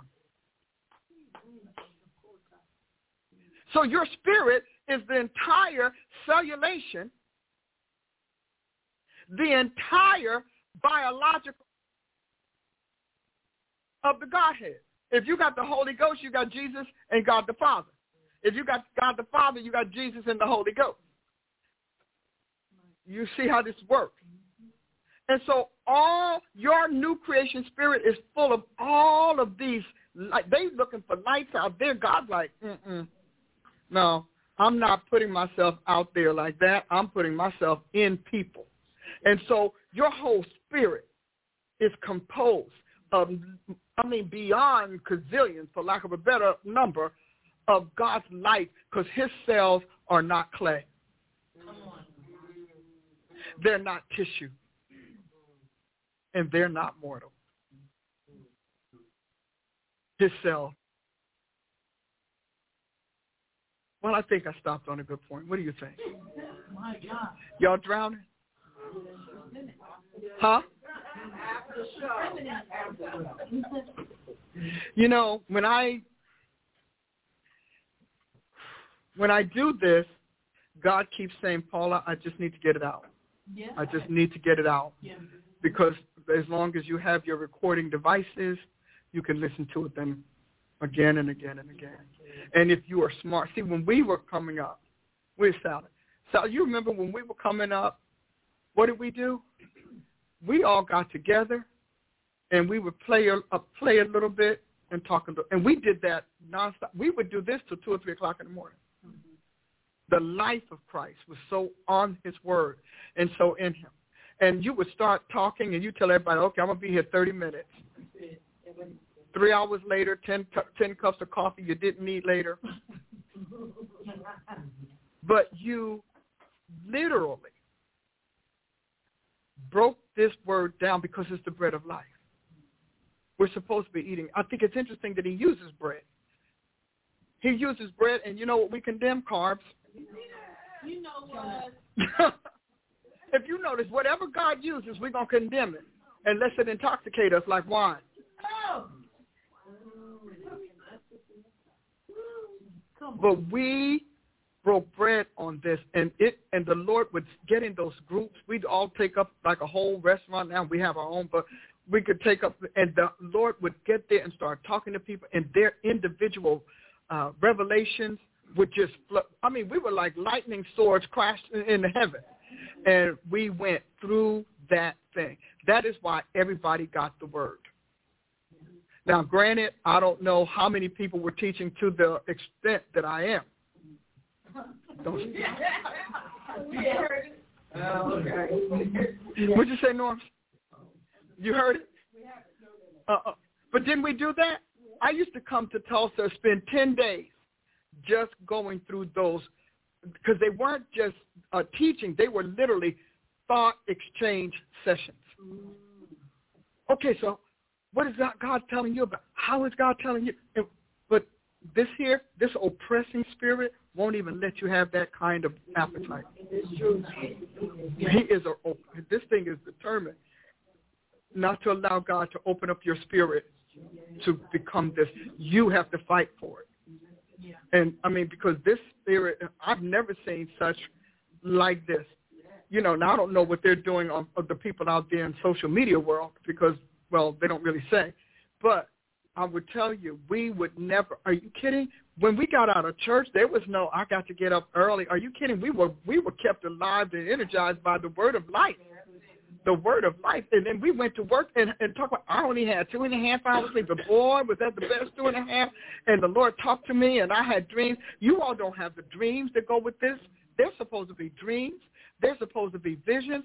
They're supposed to be God awakening you. You're supposed to be getting your own revelations. He's supposed to be able to tell you how it's cellulating in you. I mean, and that kind of stuff is how you started talking. Boy, I went to sleep, and the Lord just said to me, or he kept saying this phrase or that phrase. I'm still getting that, as you can see. It's the word of life, and it's not bringing life.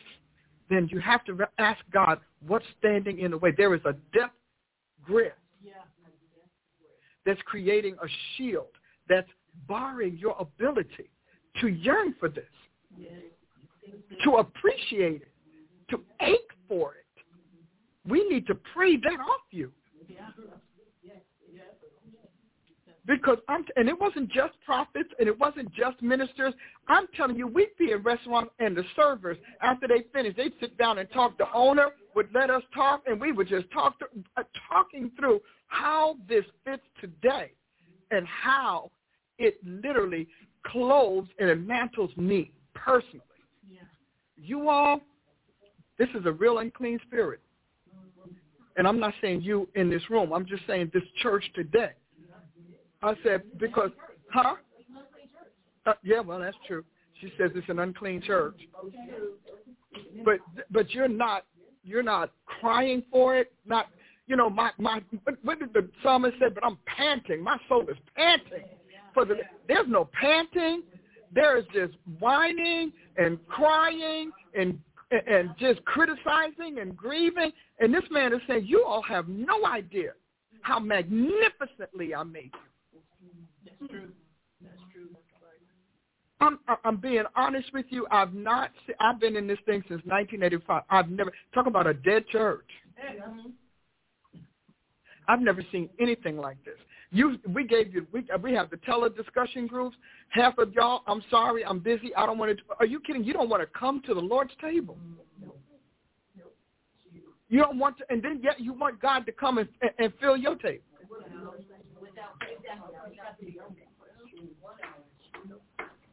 He said when the Son of Man comes, will he really find faith on the earth? But I challenge you today to plead with God to open your spirit, because your spirit is locked by your need and your greed. Come on.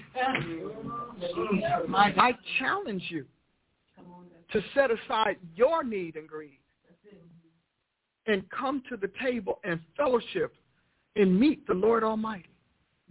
And bring questions. You all take notes. I would take those notes to pray. I did. Okay, so Jesus, I'm telling you, I don't. And sometimes he answered in the moment. Sometimes I slept all night. Sometimes he'd wait till a week. And then, you know, God is no timing with him, so he would act like you just asked him 20 seconds ago. But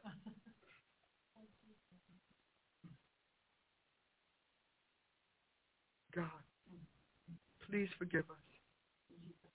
Please help us, Lord, to that thing that your early church had that made them stay all night, that made Paul preach till a man went to sleep, woke and died and came back and kept on preaching. God, we need a hunger for you. There has to be a hunger for you. Give us an appetite for the truth, Lord, because all of this other stuff that we are feasting on is called your word. God, is shutting us down. It's killing ourselves. It's killing the life of Christ in us. God, I'm asking that you forgive us, but that you begin to move through your body. I'm asking, God, that you pop our ears, that you open our eyes, that you unstop our souls so that we can receive the fountain of living waters. And God, not waters based on our favorite preacher, but waters based on what you actually said and recorded and did in your word. God, I'm asking you as a personal favor, please awaken your body. Please wash them in your truth. Please regenerate your body, the souls of your people. Please give us that life and that zeal and that joy and that fervor. God, please have mercy on us.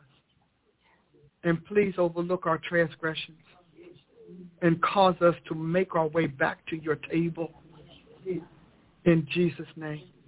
Cause us to want your word. Cause us to want your truth. Let us know where we are untrue. And let us know our pillars of untruth, that we can come back into your glorious light. God, I thank you for doing it in Jesus' name. Amen and amen. You can sow a seed. I'm sure Rachel has it on the table. And join us Sunday at the Congregation of the Mighty. We're